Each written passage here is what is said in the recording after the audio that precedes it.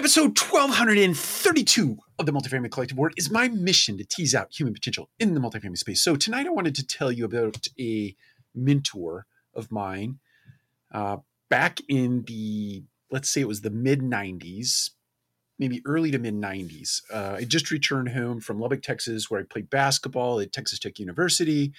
And I didn't know what I wanted to do when I grew up. So I went to work for a gentleman at Remax Town and Country selling single family homes. At the same time, I had a landscape business called The Lawn Ranger. And so I ran these two businesses concurrently, one trying to sell single family homes, the other mowing grass. And so I would mow grass in the morning, I would show homes in the afternoon.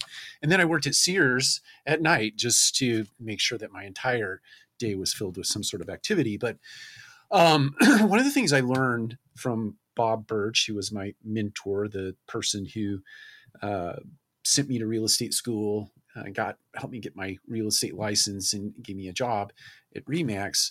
One of the things he taught me was to clean my desk at the end of every workday, and to not only clean my desk, but to stack any paper that I had on the top of the desk in a neat pile, and to make sure that that pile was organized and prioritized for the next day's activities.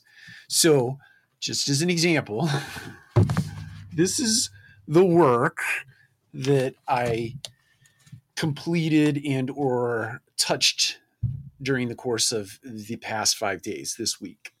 And so it stacks up. Please don't shoot me for killing trees.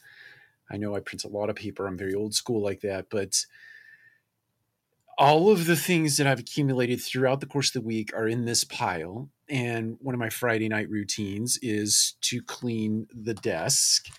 But my desk doesn't get super dirty.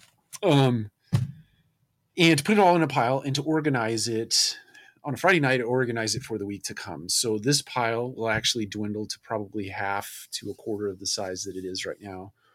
And it'll be prioritized for Monday morning so that when I go to bed tonight, I don't think about work for most of the entire weekend because most of it is already organized. Now on Sunday night, late after 9 o'clock, I go through that stack and I get myself prepped mentally for what will be the first line of business or order of business on Monday morning. And I'll have a sheet like this, but it'll be blank and I'll list all the things, usually 3 to 5 things that I need to get accomplished in that particular day. And that's all I focus on. And then I'll accumulate another big stack of paper like this over the course of the week. And I'll go through that routine again and again. But the punchline here is at the end of every single day, and this goes for anybody out in the multifamily space or business in general, clean your desk. Clean your desk. It's like purging everything in your mind that might be of clutter, of mess, of disorganization. It clears it out of your mind. It helps you to get centered and focused on the following day's effort, knowing that you're not going to come into a disheveled desk. Now, some would argue there are people out in the world that I used to work with a dear woman named Charlotte, and I love her to death.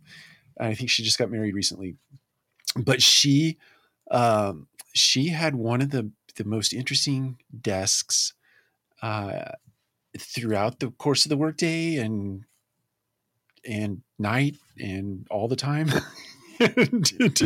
But she knew where everything was.